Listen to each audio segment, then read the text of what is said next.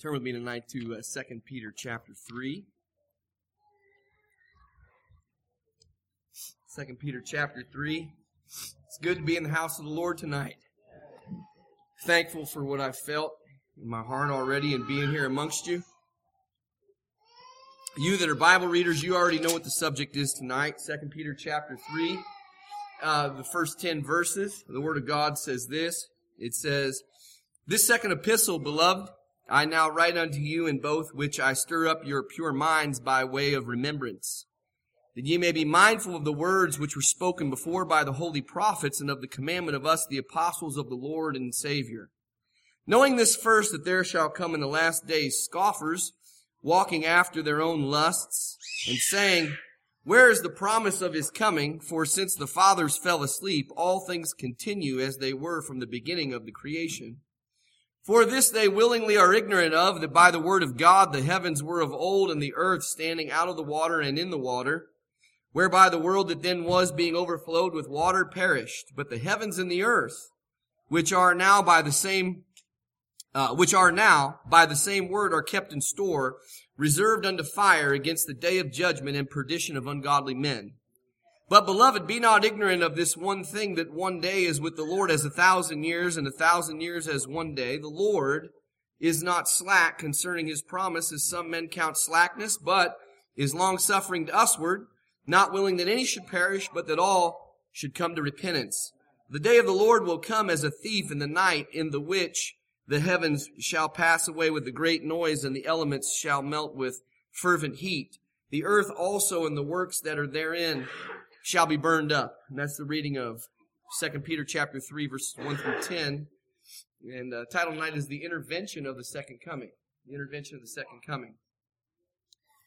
Now, we begin to look at this scripture, and we see that Peter is indicating that this is the second letter that he has written to this group of strangers, is what they're referred to as, the strangers that are scattered abroad in Galatia and Asia and Cappadocia and Pontus. He states that in the first chapter of 1 Peter. Those Gentile Christians that have been scattered into what is now today northern Turkey. And he had another message for them. And he tells them here, I want to stir up your pure mind. I want to stir up your spiritual mind onto the things of God. So often our minds are they seem to get distracted very easily on things of the world. Very easily. But he says, I want to stir up your spiritual mind tonight and stir it up by way of remembrance. That you might remember about the second coming of the Lord Jesus Christ. You know, it seems like it's so easy for us to forget what the Lord has done for us. That's why it's such a blessing when you think about and keep on the forefront of your mind your salvation experience and what the Lord did when He saved your soul and what He brought you from. And I find for myself that if I keep that on the forefront of my mind, that it makes me think about those that are lost a lot more frequently. And it makes me be compassionate toward other people, thinking about what God brought me out of and what I would have gotten into had He not saved me at such a young age. But there are plenty of things that we need to remember tonight.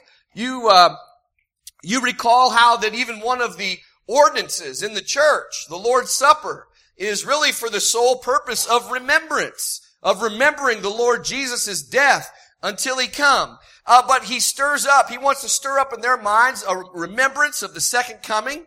Notice that He says here, that ye may be mindful of the words which were spoken before by the holy prophets, and of the commandment of us, the apostles of the Lord and Savior. I think he's telling them here, hey, I want you to remember about the continuity that we find in the scriptures from the Old Testament prophets to the New Testament apostles, all about the second coming of Christ. We find this harmonious thought throughout the scriptures about the second coming. If you go over into the book of Jude, and you might say, well, where is the second coming referenced in the Old Testament? In the book of Jude, we find, and Jude is a parallel passage with 2 Peter, which just means two parallel lines. They're going the same way and there's a space between them. Parallel passage just means that they're the same thoughts in two different areas of the Scripture. In the book of Jude, though, remember in verse 14 how that the context here is that Jude is speaking out against false teachers, just like Peter was in 2 Peter chapter 2. And he says in verse 14, and this had to be by inspiration of the Holy Spirit that he received this knowledge. He says, and Enoch also, the seventh from Adam, prophesied of these. Or he told beforehand what was going to happen to these false teachers. Wait, you mean there was false teachers even in the early days of Genesis? There must have been, because Enoch was prophesying about what was going to happen to these false teachers. He says, saying, behold, the Lord cometh with 10,000s of his saints. Look, Enoch was able to look through the first coming of the Lord Jesus to see the second coming of the Lord Jesus. And he said what he was going to do when he come back the second time, to execute judgment upon all, and to convince all or convict all that are ungodly among them of all their ungodly deeds which they have ungodly committed, and of all their hard speeches which ungodly sinners have spoken against him. He said, listen, judgment is coming, and it's coming not the first time Messiah comes when he comes as the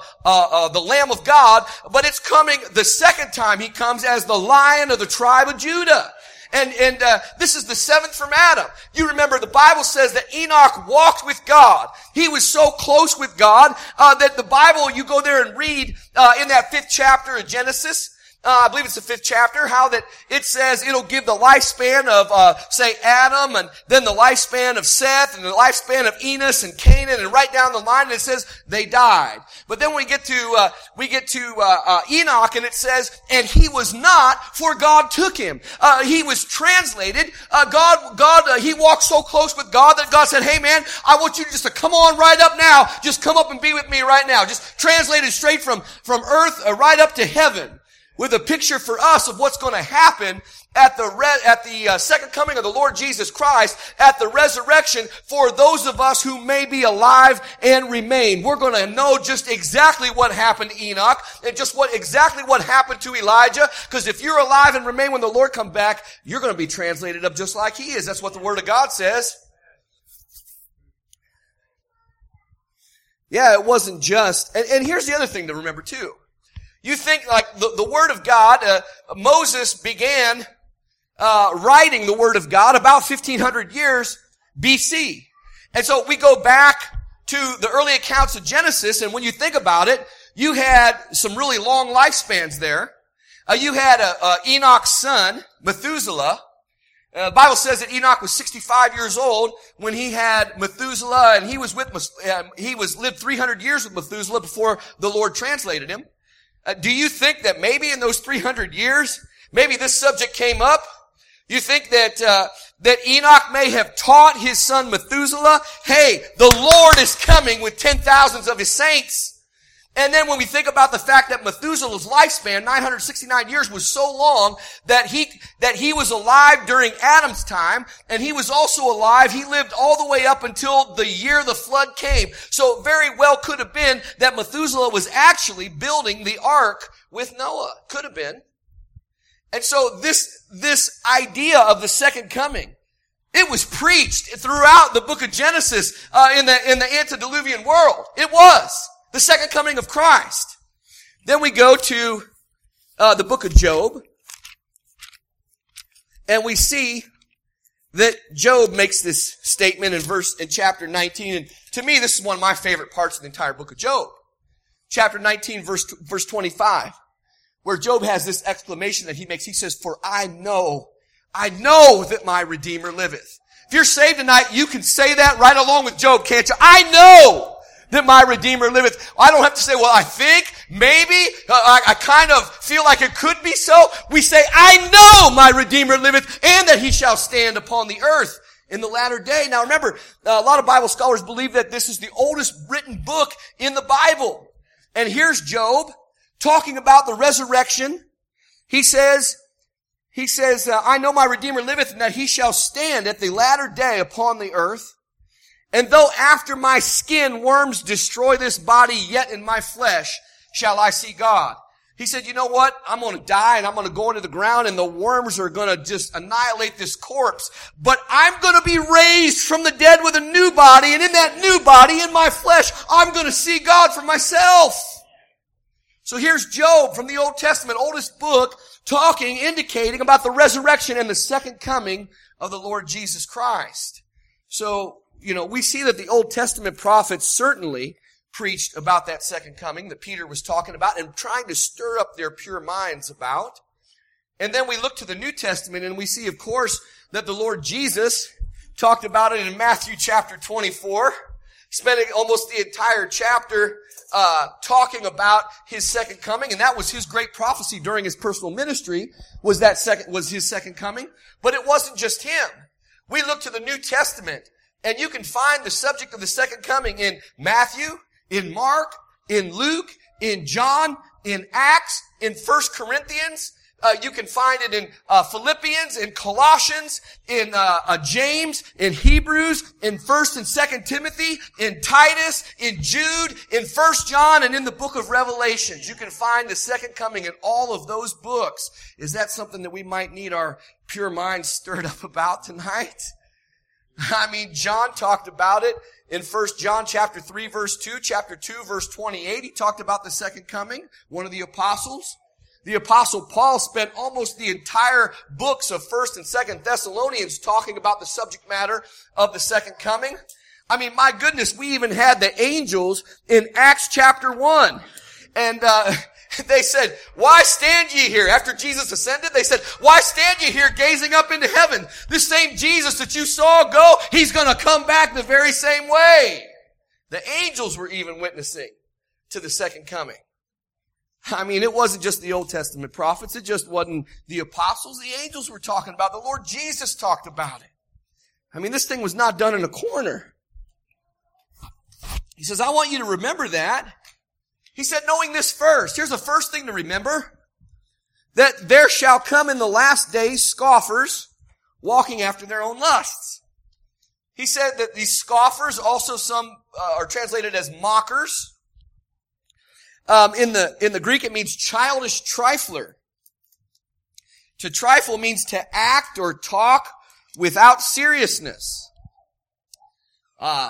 There's a reference to levity, to act or talk with a lack of due seriousness or consideration. I'll tell you, the scoffer today has not really thought about, they've not really given this due consideration, the second coming of the Lord Jesus Christ. And we're going to talk about that as we get a little farther into this scripture. But really, the scoffer is nothing more than a defense mechanism for the love of their own sin. The scoffer. He even says here, he says that there shall come in the last days scoffers walking, or their manner of living shall be after their own lusts. Now, lust by definition is it's an excessive desire. And like for instance, we find in the Bible, we find it a very well-defined idea of what is godly sexuality. We find that right in the scriptures, right in the book of Hebrews, chapter 13. What is it, verse 4 there? It says, marriage is honorable in all, and the bed undefiled. But whoremongers and adulterers, God will judge. So the Hebrew writer told you just exactly what the boundaries for godly sexuality were there. But lust is the excessive desire. It's desire for something outside the bounds of the marriage bed. And we find that all over the place, right? We find adultery outside the bounds of the marriage bed. With someone that you're not married to. Fornication between two people that aren't married. Homosexuality, you got the wrong gender there. And these lusts, this is what makes people scoffers at their core. If someone's a scoffer of the scriptures or of the Lord Jesus, he's telling you right here what some of the root causes of that is. It's a love for sin. It's a love for sin. And their reasoning, the scoffer's reasoning, saying, where is the promise of his coming? Where is the Lord Jesus at? If you talk to people very much about the second coming, maybe you've had that question asked to you. I remember when I was in 7th grade, my teacher said, where is he at? I've heard about it my whole life. When's he coming back? And the reasoning. It says, for since the fathers fell asleep, all things continue as they were from the beginning of the creation. The scoffer believes that there has never been an intervention of God in time for the history of humanity.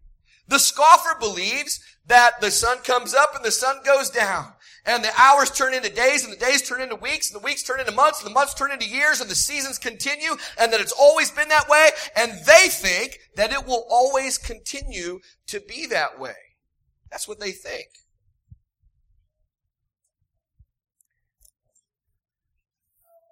But he says, for this, they willingly are ignorant of. They're willingly ignorant. And he's going to give us a couple of examples here about how that God did intervene in time in the past. And he says they're willingly ignorant of them. Well, how are they willingly ignorant? Ignorant is not have knowledge. Willfully here means that they are just in unbelief. They just don't believe the facts. The psalmist in the 19th Psalm said the heavens declare the glory of God, and the firmament or the expanse or the sky, the atmosphere showeth his handiwork, and there's not a place on earth where that language doesn't speak clearly. And so there's no excuse, is there, for anybody? People can't say, well, I wasn't raised in church. My mother and father didn't tell me about it. I didn't have the upbringing. It doesn't matter. You got two eyes, you look up into the sky and you see that there's a hand of a mighty creator there, and you need to find out how to know him. Paul said it this way in Romans chapter 1 verse 20. He said, for the invisible things of him from the creation of the world are clearly seen, being understood by the things that are made, even his eternal power and Godhead, so that they are without excuse. There is no excuse. The invisible things. Were you there when God created the world? Nope, neither was I. But the invisible things of him are clearly seen by us in looking in the things that have been made. We look into the world and see simple things like the symbiotic relationship between men and humanity and vegetation. We take in oxygen and leave out carbon dioxide, and vegetation takes in carbon dioxide and leaves out oxygen. And without that cycle, Earth would have a hard time sustaining life, wouldn't it? We look at the precipitation cycle that goes with evaporation and condensation and rain, and we see that life would have a hard time being sustained on Earth without that. And we see in all of that, we see the hand of this wonderful creator and designer. And so there is no excuse. There's no excuse for any of us. No one will go to the judgment and tell God, well, I didn't know. I wasn't exposed. For we all have ample opportunity to see him, to know him, and to seek him. What examples did he give here? He says they were willingly or ignorant of that by the word of God, the heavens were of old, and the earth standing out of the water and in the water. The first example that Peter says is here, he says, God did intervene. They're wrong. They got their facts wrong. God has intervened. He intervened in the very beginning, in the creation. In Genesis chapter 1. Go back there for a minute. In Genesis chapter 1, remember it says in the beginning, this is Genesis 1:1, in the beginning, God created the heaven and the earth. And the earth, check this, the earth was without form and void. It was empty. It wasn't designed at that point. It was just a ball of elements. And darkness was upon the face of the deep, and the Spirit of God moved upon the face of the waters. Now, in my mind, the earth at that point was nothing but a dark water ball. It was nothing but a dark water ball. And you see that in day 2, God begins in his intelligent design. He begins to design and move things around so that the earth will sustain life and promote life. And notice what it says. It says in verse 6, and God said, let there be a firmament. There's the sky again, the atmosphere, the expanse. And God said, let there be a firmament in the midst of the waters, and let it divide the waters from the waters. And God made the firmament, divided the waters that were under the firmament from the waters that were above the firmament, and it was so.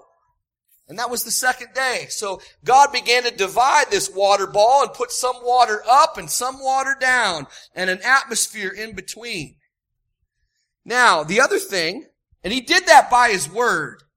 He did that by His Word. And I'm going to tell you something tonight. You're going to have to believe that. If you're lost tonight, you're going to have to believe that if you want to get saved. You're going to have to believe that God is the creator of the earth.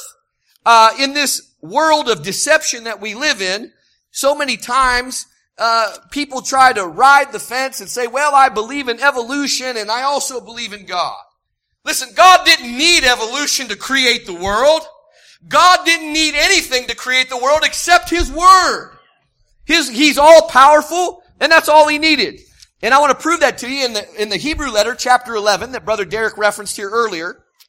The Hebrew letter, chapter 11, verse 3. Through faith, we understand that the worlds were framed by the Word of God, so that things which are seen were made of things which do appear. Don't you find it interesting that God put that in His Word in the chapter that elevates and exalts faith? Don't you find that interesting tonight?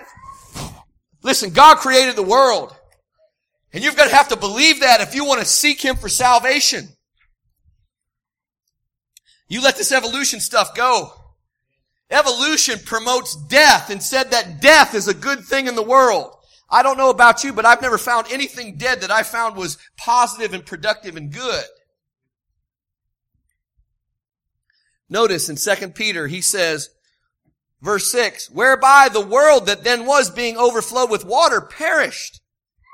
Now Peter says it wasn't just the intervention of God in the creation, but God also intervened during the great flood. Let's go to Genesis chapter 7. I want to read you a verse there in verse 11.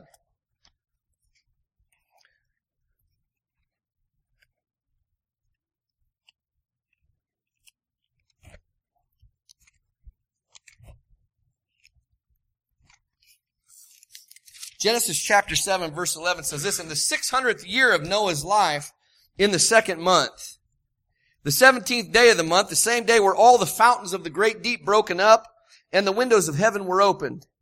And the rain was upon the earth 40 days and 40 nights. You see what God just did right there? He took what He had done at the creation and splitting them, and He just reversed it. All He did was reverse what He'd already done. He brought the water that was above and the water from below. He brought them both together, and there was a flood there.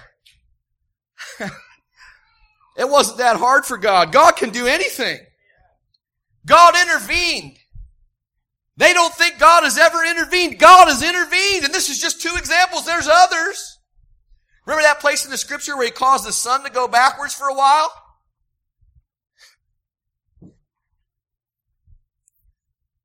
But the heavens and the earth.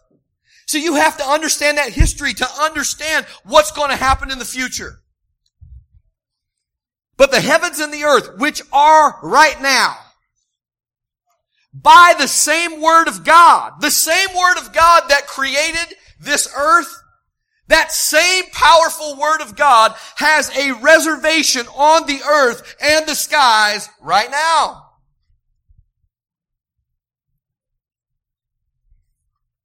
But the heavens and the earth, which are now, by the same Word, are kept in store, reserved unto fire against the day of judgment and perdition of ungodly men. What is he saying? He's saying, listen, if you understand God's intervention in the past and His power, His omnipotent power in the past, by that very same omnipotent power, He has a reservation on this earth and the heavens for not water, but for fire. He does. He does. And that's going to happen at the judgment day, at the second coming of Christ. And he says the perdition, which means the future misery or eternal death of men. Those, the wicked that are punished at the second coming of Christ on the judgment day. But beloved, be not ignorant of this one thing, that one day is with the Lord as 1,000 years, and 1,000 years as one day. And I understand a lot of times people look at this verse and they try to take it literally, but I believe that the Peter's just saying this. He's saying that time is not a constraint of God's. God is not constrained by time. Time was created. Time is for created beings. That's for us. It's not for God. God's the uncreated one. He's always existed. The time is for us to consider. It's not. God's not bothered by time. And he makes the reference here to where is he at? Why hasn't he come back yet? Well, first of all, because time doesn't mean anything to him. And second of all, because he says here, the Lord is not slack concerning his promise. It's not that God forgot what he said he was going to do. God doesn't forget. God's omniscient. He knows all things. God, he's not lazy. He didn't forget. The Bible says that he cannot lie. In Titus chapter 1 verse 2, God who cannot lie. He's not slack concerning his promise, as some men count slackness, but the reason that he hasn't come back is because of his great mercy and his great love, the great manifestations of his character, his long-suffering and patience for mankind. Why? Because he's not willing that any should perish, but that all should come to repentance. Isn't it just like men and women? Isn't it just like us as sinful flesh and humanity? Isn't it just like us to mock God for his wonderful love that he's exerted toward us? I mean, the mocker mocks him for his great love and his great grace that's been extended to them. Why hasn't he come back? Because you're lost and God doesn't want you to go to hell. That's why.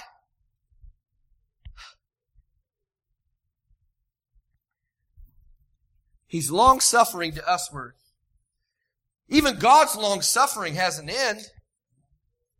It does. We see judgment exerted all over the place in the Scriptures. Judgment was exerted from God on Sodom and Gomorrah.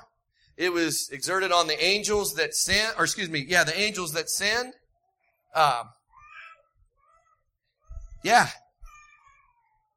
He's long-suffering to us. We're not willing that any should perish, but that all should come to repentance. I'll tell you, sometimes people think that God is against them.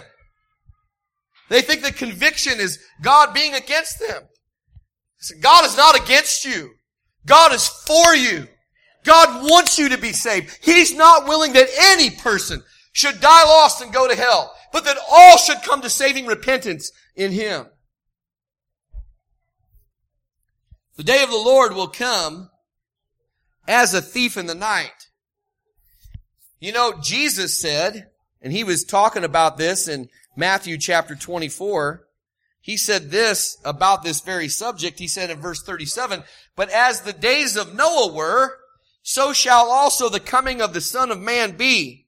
For as in the days that were before the flood, they were eating and drinking, marrying, and giving in marriage until the day that Noah entered into the ark, and knew not until the flood came and took them all away, so shall also the coming of the Son of Man be." It's going to be sudden.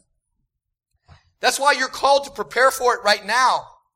The coming is going to be sudden. If you knew the thief was coming to your house to steal your most valuable possessions in this world, certainly you would lock the door. Certainly you would stay up for him. Certainly you'd probably get some weapons available for defense.